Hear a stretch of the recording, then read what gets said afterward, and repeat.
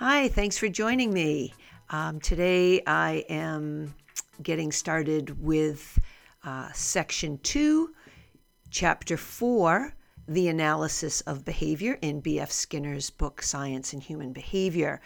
And one of the things I like to do when I get started is to go over some of the terms that he uses or references he makes to different people, just to give you a little bit of a heads up about the terms. I am only touching on them in the most briefest and superficial of ways.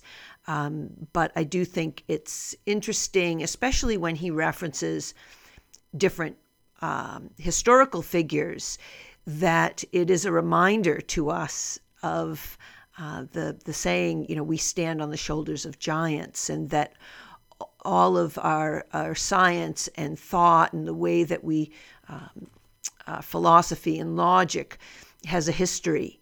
And he does make references to folks in his work. So he uses the term etymology, which refers to the origin of words.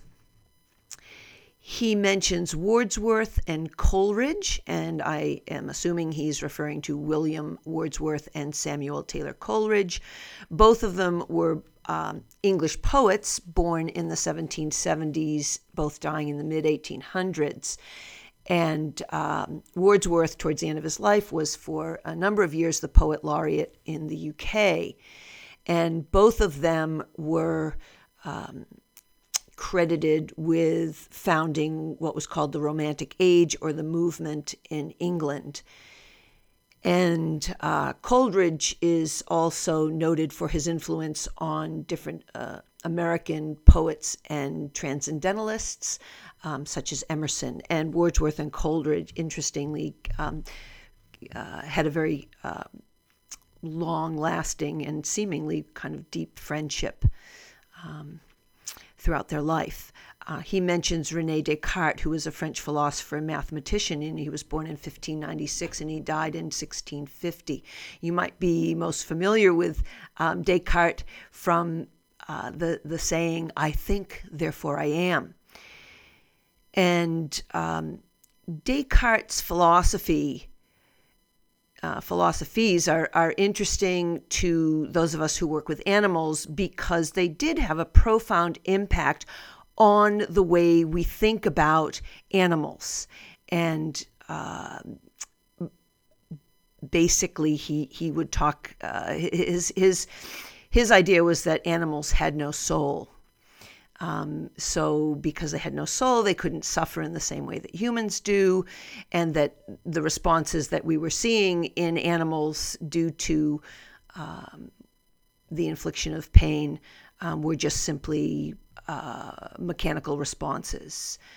So just again, when I talk about just sort of touching on these folks, any one of them is worthy of digging deeper into what their contributions to Western thinking, and Descartes is certainly among those. He mentions H.G. Wells, who lived 1866 through 1946. He was an English writer. We know of him from his works, The Time Machine, The Island of Dr. Moreau, but he was also a political thinker, and many of his writings come from his thoughts on equality and human rights. He mentions George Bernard Shaw, who was an Irish playwright, and in 1933 he wrote the book, a series of short stories or parables called The Adventures of the Black Girl in Her Search for God. And it's an interesting reference.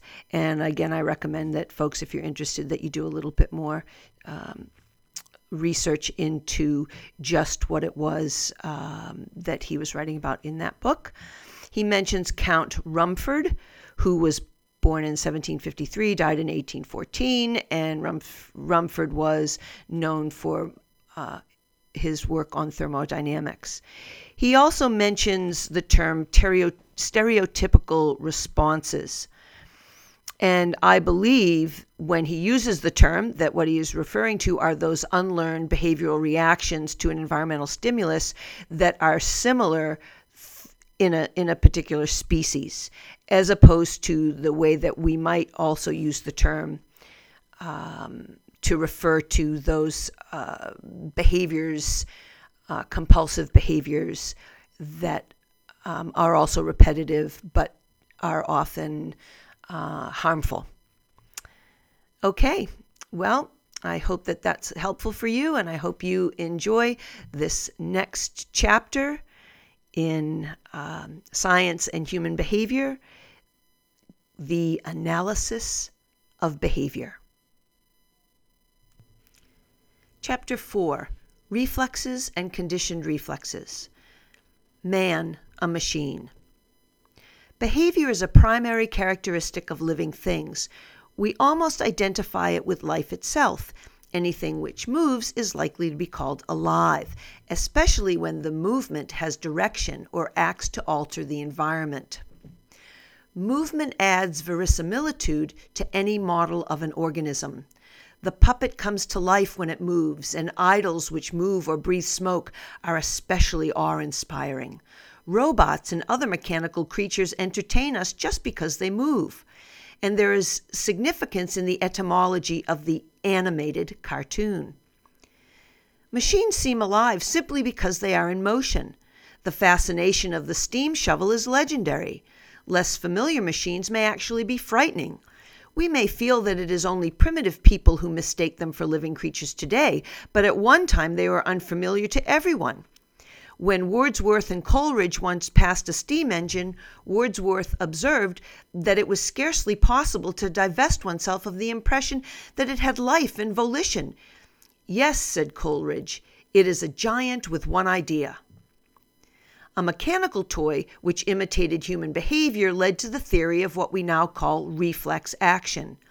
In the first part of the 17th century, certain moving figures were commonly installed in private and public gardens as sources of amusement. They were operated hydraulically. A young lady walking through a garden might step upon a small concealed platform. This would open a valve, water would flow into a piston, and a threatening figure would swing out from the bushes to frighten her. René Descartes knew how these figures worked, and he also knew how much they seemed like living creatures. He considered the possibility that the hydraulic system, which explained the one, might also explain the other. A muscle swells when it moves a limb. Perhaps it is being inflated by a fluid coming along the nerves from the brain. The nerves which stretch from the surface of the body into the brain may be the strings which open the valves. Descartes did not assert that the human organism always operates in this way. He favored the explanation in the case of animals, but he reserved a sphere of action for the rational soul, perhaps under religious pressure. It was not long before the additional step was taken, however, which produced the full-fledged doctrine of man a machine. The doctrine did not owe its popularity to its plausibility. There was no reliable support for Descartes' theory, but rather to its shocking metaphysical and theoretical implications. Since that time, two things have happened. Machines have become more lifelike, and living organisms have been found to be more like machines. Contemporary machines are not only more complex, they are deliberately designed to operate in ways which resemble human behavior. Almost human contrivances are a common part of our daily experience. Doors see us coming and open to receive us. Elevators remember our commands and stop at the correct floor. Mechanical hands lift imperfect items off a conveyor belt. Others write messages of fair legibility. Mechanical or electrical calculators solve equations too difficult or too time-consuming for human mathematicians. Man has, in short, created the machine in his own image, and as a result, the living organism has lost some of its uniqueness. We are much less awed by machines than our ancestors were, and less likely to endow the giant with even one idea. At the same time, we have discovered more about how the living organism works and are better able to see its machine-like properties. Reflex action. Descartes had taken an important step in suggesting that some of the spontaneity of living creatures was only apparent, and that behavior could sometimes be traced to action from without. The first clear-cut evidence that he had correctly surmised the possibility of external control came 2 centuries later in the discovery that the tail of a salamander would move when part of it was touched or pierced, even though the tail had been severed from the body. Facts of this sort are now familiar, and we have long since adapted our beliefs to take them into account. At the time the discovery was made, however, it created great excitement. It was felt to be a serious threat to prevailing theories of the inner agents responsible for behavior.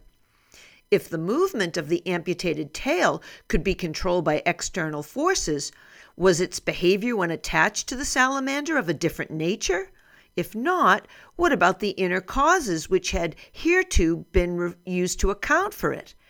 It was seriously suggested as an answer that the will must be coexistent with the body, and that some part of it must invest any amputated part.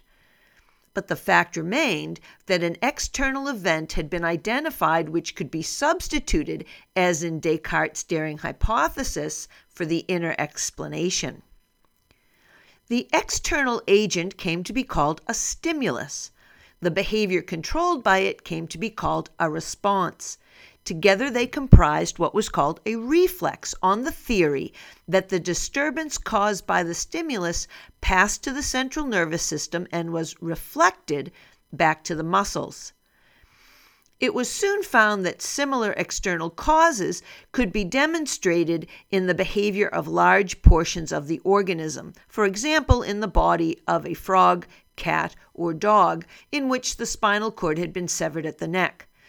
Reflexes, including parts of the brain, were soon added, and it is now common knowledge that in the intact organism, many kinds of stimulation lead to an almost inevitable reactions of the same reflex nature. Many characteristics of the relation have been studied quantitatively. The time which elapses between stimulus and response, the latency, has been measured precisely. The magnitude of the response has been studied as a function of the intensity of the stimulus. Other conditions of the organism have been found to be important in completing the account. For example, a reflex may be fatigued by repeated rapid elicitation. The reflex was at first closely identified with hypothetical neural events in the so-called reflex arc. A surgical division of the organism was a necessary entering wedge, for it provided a simple and dramatic method of analyzing behavior. But surgical analysis became unnecessary as soon as the principle of the stimulus was understood and as soon as techniques were discovered for handling complex arrangements of variables in other ways. By eliminating some conditions, holding others constant, and varying others in an orderly manner, basic lawful relations could be established without dissection and could be expressed without neurological theories. The extensions of the principle of the reflex to include behavior involving more and more of the organism was made only in the face of vigorous opposition. The reflex nature of the spinal animal was challenged by proponents of a spinal will. The evidence they offered in support of a residual inner cause consisted of behavior which apparently could not be explained totally in terms of stimuli. When higher parts of the nervous system were added, and when the principle was eventually extended to the intact organism, the same pattern of resistance was followed. But arguments for spontaneity and for the explanatory entities which spontaneity seemed to demand are of such form that they must retreat before the accumulating facts. Spontaneity is negative evidence. It points to the weakness of a current scientific explanation, but does not in itself prove an alternative version. By its very nature, spontaneity must yield ground as a scientific analysis is able to advance.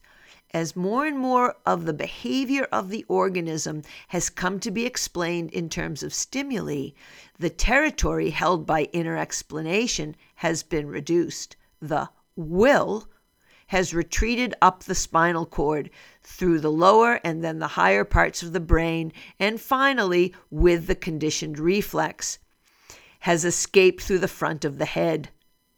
At each stage, some part of the control of the organism has passed from hypothetical inner entity to the external environment. The range of reflex action. A certain part of behavior, then, is elicited by stimuli, and our prediction of that behavior is especially precise. When we flash a light in the eye of a normal subject, the pupil contracts. When he sips lemon juice, saliva is secreted.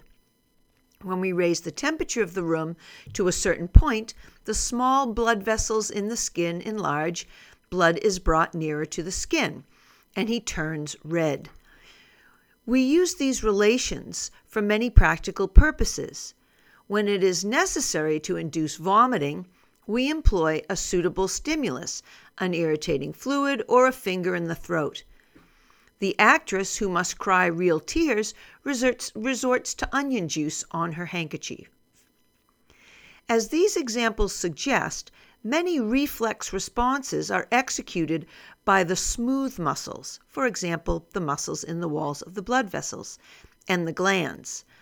These structures are particularly concerned with the internal economy of the organism. They are most likely to be of interest in a science of behavior in the emotional reflexes to be discussed in Chapter 10. Other reflexes use the striped muscles, which move the skeletal frame of the organism. The knee jerk and other reflexes, which the physician uses for diagnostic purposes, are examples. We maintain our posture, either when standing still or moving about, with the aid of a complex network of such reflexes.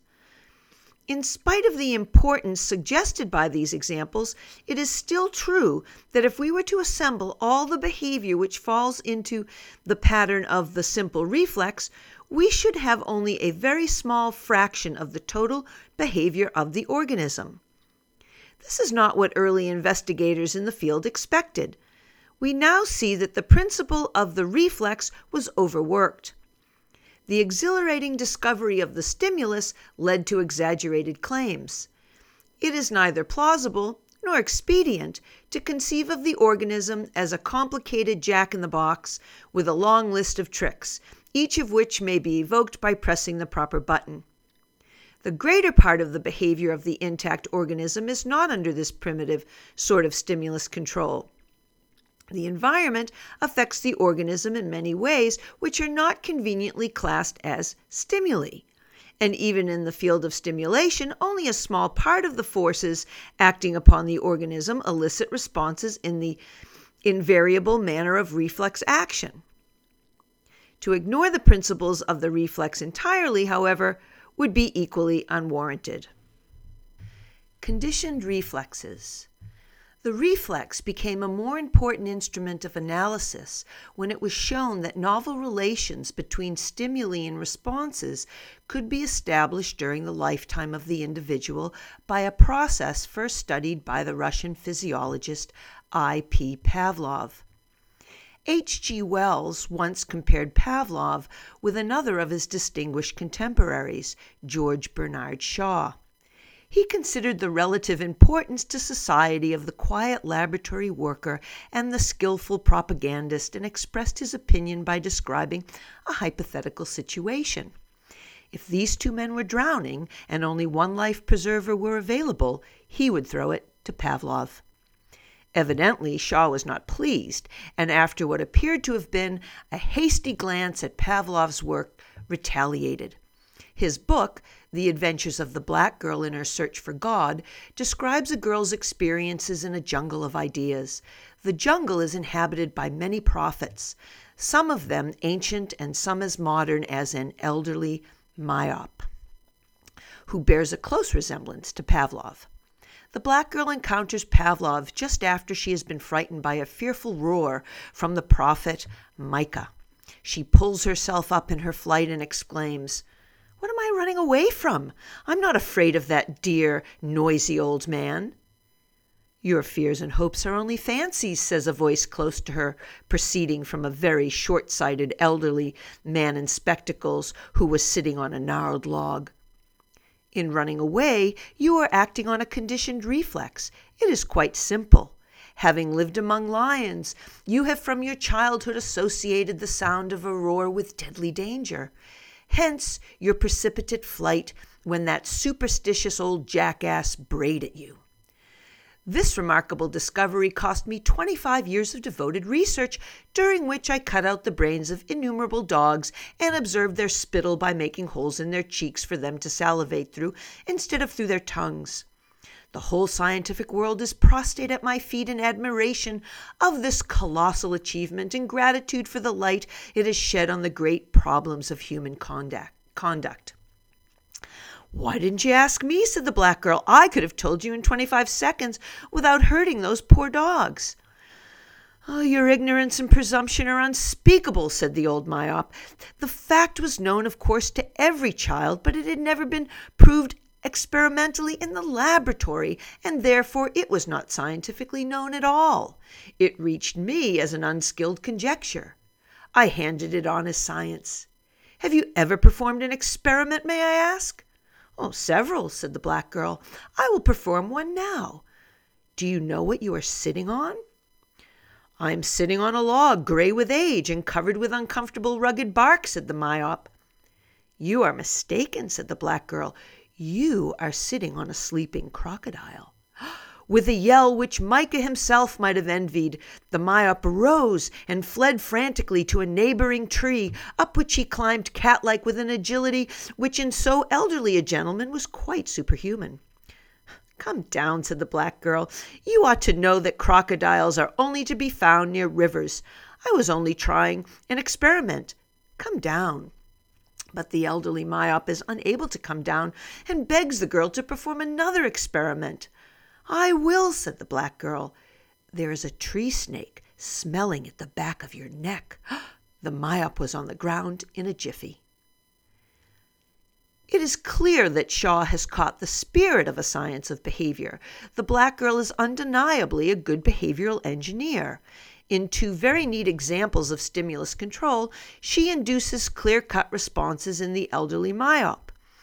His behavior does not, as we shall see, exemplify the simple reflex, conditioned or otherwise. But if the author is fully aware of the potentialities of the practical control of behavior, he is not so strong on theory, for the passage exemplifies a common misunderstanding regarding the achievement of science. The facts of science are seldom entirely unknown to every child. A child who can catch a ball knows a great deal about trajectories. It may take science a long time to calculate the position of a ball at any given moment, any more exactly than the child must calculate it in order to catch it. When Count Rumford, while boring cannon in the military arsenal in Munich, demonstrated that he could produce any desired amount of heat without combustion, he changed the course of scientific thinking about the causes of heat. But he had discovered nothing which was not already known to the savage who kindles a fire with a spinning stick, or the man who warms his hands on a frosty morning by rubbing them together vigorously. The difference between an unskilled conjecture and a scientific fact is not simply a difference in evidence. It had long been known that a child might cry before it was hurt, or that a fox might salivate upon seeing a bunch of grapes. What Pavlov added can be understood most clearly by considering his history. Originally, he was interested in the process of digestion, and he studied the conditions under which digestive juices were secreted. Various chemical substances in the mouth or in the stomach resulted in the reflex action of the digestive glands. Pavlov's work was sufficiently outstanding to receive the Nobel Prize, but it was by no means complete.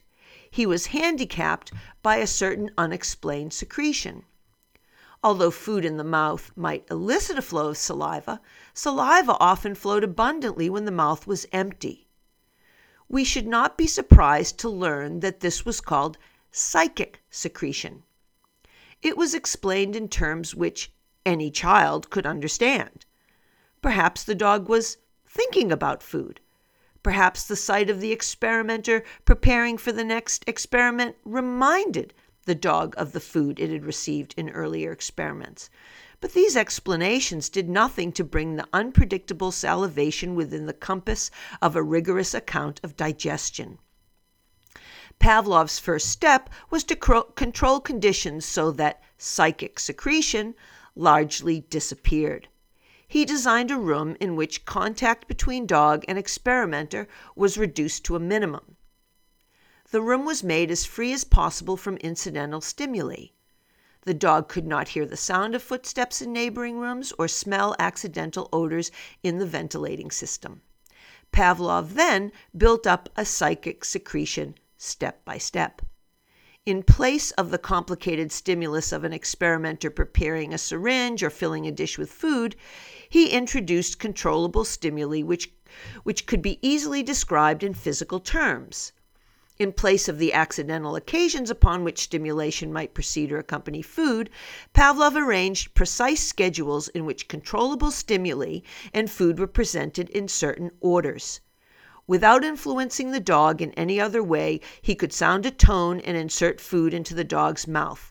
In this way, he was able to show that the tone acquired its ability to elicit secretion, and he was also able to follow the process through which this came about. Once in possession of these facts, he could then give a satisfactory account of all secretion. He had replaced the psyche of psychic secretion with certain objective facts in the recent history of the organism. The process of conditioning, as Pavlov reported in his book Conditioned Reflexes, is a process of stimulus substitution. A previously neutral stimulus acquires the power to elicit a response which was originally elicited by another stimulus. The change occurs when the neutral stimulus is followed or reinforced by the effective stimulus. Pavlov studied the effect of the interval of time elapsing between stimulus and reinforcement. He investigated the extent to which various properties of stimuli could acquire control. He also studied the converse process, in which the conditioned stimulus loses its power to evoke the response when it is no longer reinforced, a process which he called extinction. The quantitative properties which he discovered are by no means known to every child, and they are important. The most efficient use of conditioned reflexes in the practical control of behavior often requires quantitative information. A satisfactory theory makes the same demands. In dispossessing explanatory fictions, for example, we cannot be sure that an event of the sort implied by psychic secretion is not occasionally responsible until we can predict the exact amount of secretion at any given time. Only a quantitative description will make sure that there is no additional mental process in which the dog associates the sound of the tone with the idea of food, or in which it salivates because it expects food to appear. Pavlov could dispense with concepts of this sort only when he could give a complete quantitative account of salivation in terms of the stimulus, the response, and the history of conditioning. Pavlov, as a physiologist, was interested in how the stimulus was converted into neural processes and in how other processes carried the effect through the nervous system to the muscles and glands. The subtitle of his book is An Investigation of the Physiological Activity of the Cerebral Cortex. The physiological activity was inferential. We may suppose, however, that comparable processes will eventually be described in terms appropriate to neural events. Such a description will fill in the temporal and spatial gaps between an earlier history of conditioning and its current result. The additional account will be important in the integration of scientific knowledge, but will not make the relation between stimulus and response any more lawful or any more useful in prediction and control. Pavlov's achievement was the discovery not of neural processes, but of important quantitative relations which permit us, regardless of neurological hypotheses, to give a direct account of behavior in the field of the conditioned reflex. The survival value of reflexes. Reflexes are intimately concerned with the well-being of the organism. The process of digestion could not go on if certain secretions did not begin to flow when certain types of food entered the stomach. Reflex behavior which involves the external environment is important in the same way. If a dog's foot is injured when it steps on a sharp object, it is important that the leg should be flexed rapidly so that the foot is withdrawn. The so-called flexion reflex brings this about. Similarly, it is important that dust blown into the eye should be washed out by a profuse secretion of tears, that an object suddenly moved towards the eye should be warded off by blinking, and so on. Such biological advantages explain reflexes in an evolutionary sense. Individuals who are most likely to behave in these ways are presumably most likely to survive and to pass on the adaptive characteristic to their offspring. The process of conditioning also has survival value. Since the environment changes from generation to generation, particularly the external rather than the internal environment, appropriate reflex responses cannot always develop as inherited mechanisms. Thus, an organism may be prepared to secrete saliva when certain chemical substances stimulate its mouth, but it cannot gain the added advantage of salivating before food is actually tasted unless the physical appearance of foodstuff remains the same from environment to environment and from time to time. Since nature cannot foresee, so to speak, that an object with a particular appearance will be edible, the evolutionary process can only provide a mechanism by which the individual will acquire responses to particular features of a given environment after they have been encountered. Where inherited behavior leaves off, the inherited modifiability of the process of conditioning takes over. It does not follow that every conditioned reflex has survival value. The mechanism may go wrong. Certain pairs of stimuli, such as the appearance and taste of food, may occur together in a consistent way, which is important to the organism throughout its life. But we have no guarantee that conditioning will not occur when the pairing of stimuli is temporary or accidental. Many superstitions exemplify conditioned responses arising from accidental contingencies. The behavior is due to an actual pairing of stimuli, but the resulting conditioned reflex is not useful. We call some such reflexes irrational. A child who has been attacked by a dog may fear all dogs. The visual stimulus supplied by a dog has been paired with the terrifying stimulation of physical attack. But the pairing is not inevitable for all dogs. When the response is later elicited at the sight of a harmless dog, it serves no useful function. It is nevertheless due to a process which does prove valuable elsewhere. We all suffer from this miscarriage of the evolutionary process when we make stereotyped responses. Strong behavior appropriate to the sight of someone we dislike violently may be evoked by other people with the same features, wearing the same types of clothes, and so on.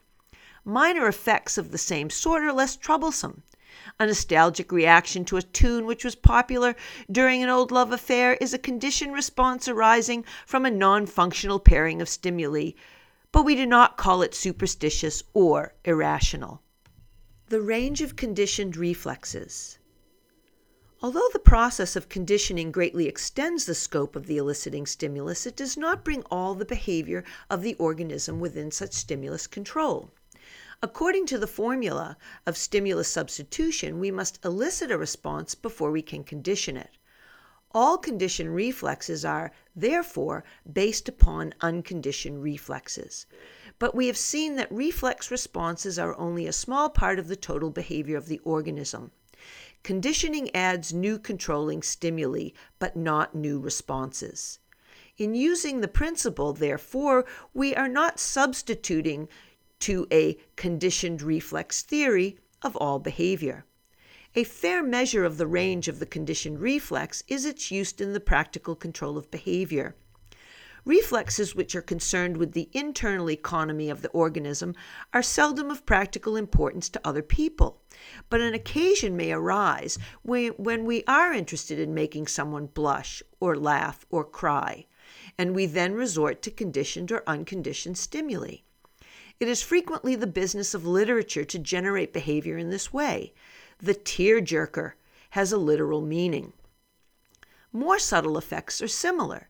It is important in understanding the effect of a poem to note that conditioned responses may be elicited by such verbal stimuli as death, love, sorrow, and so on, quite apart from the effect of the prose meaning of the poem. The emotional effects of music and painting are largely conditioned. We also use this process to arrange for the control of behavior at a later date. In patriotic and religious education, for example, emotional responses to flags, insignia, symbols, and rituals are conditioned so that these stimuli will be effective upon future occasions. A commonly proposed cure for excessive drinking or smoking consists of adding substances to liquor or tobacco which generate nausea, headaches, and so on. When liquor or tobacco are later seen or tasted, similar responses are evoked as the result of conditioning. They may compete with the behavior of drinking or smoking, as by taking all the fun out of it. Conditioning of this sort is treating a symptom rather than a cause, but it may make it easier for the patient to stop drinking or smoking for other reasons. Training a soldier consists in part of conditioning emotional responses. If pictures of the enemy, the enemy's flag, and so on are paired with stories or pictures of atrocities, a suitable aggressive reaction will probably occur at the sight of the enemy. Favorable reactions are generated in somewhat the same way. Responses to delectable foods are easily transferred to other objects. Just as we dislike the liquor or tobacco which makes us ill, so we like stimuli which accompany delicious food. The successful salesman is likely to buy his customer a drink or take him out to dinner. The salesman is not interested in gastric reactions, but in the customer's predisposition to act favorably towards him and his product, which, as we shall see later, also follows from a pairing of stimuli. The free lunch at a political rally has a similar effect. So has the stick of gum which the pediatrician gives his young patient. It has been shown experimentally that people come to like modern music if they listen to it while eating. When the Jewish child first learns to read, he kisses a page upon which a drop of honey has been placed. The important thing is not that he will later salivate at the sight of a book, but that he will exhibit a predisposition in favor of books. The reinforcements which establish predispositions of this sort are not all gastric. As advertisers well know, the responses and attitude evoked by pretty girls, babies, and pleasant scenes may be transferred to trade names, products, pictures of products, and so on. We are sometimes interested in generating one emotional response in order to counteract or balance another. The dentist, for example, faces a practical problem in that he must administer painful stimuli. These stand in such relation to the stimuli supplied by the waiting room, the dental chair, the instrument, and the sound of the drill that eventually the latter evoke a variety of emotional reactions. Some of these we characterize roughly as anxiety.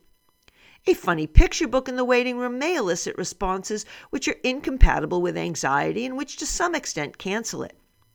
This momentary effect exemplifies the use of stimuli which have already been conditioned.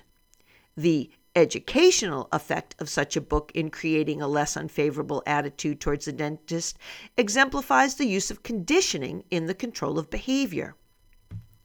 The flowers and music in funeral homes have an immediate effect in counteracting the reactions evoked by a dead body. and through the process of conditioning, they create a more favorable predisposition in the future towards burial practices. Eliminating a conditioned response is also a practical problem. For example, we may want to reduce the fear reaction which have come to be evoked by people, animals, air raids, or military combat. Following the procedure in the conditioned reflex experiment, we present a conditioned stimulus while emitting the reinforcing stimulus responsible for its effect. A major step in the treatment of stuttering, for example, is to extinguish reactions of anxiety or embarrassment generated by thoughtless people who have laughed at the stutterer or grown impatient with him. A common technique is to encourage him to talk to anyone he encounters. Functional responses of anxiety and embarrassment are generally conditioned in early childhood.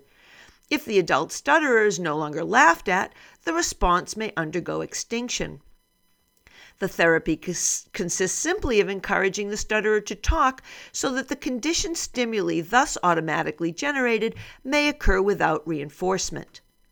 If the conditioned stimulus elicits too strong a response, it may be necessary to present it in graded doses. If a child who has been frightened by a dog is given a small puppy, the similarity between the puppy and the frightening dog is not great enough to elicit a strong conditioned fear response. Any slight response which happens to appear undergoes extinction. As the puppy grows to resemble the dog, extinction proceeds by easy stages. A similar technique is sometimes used in reducing excessive emotional reactions to air raids, combat, and similar traumatic conditions. Extinction is brought about with stimuli which are at first only slightly disturbing: vague noises, faint sirens, or distant sounds of bursting shells. Visual stimuli are presented without their auditory accompaniments in silent moving pictures of actual combat. As extinction occurs, the verisimilitude is increased. Eventually, if the treatment is successful, little or no response is elicited by a full-scale stimulus.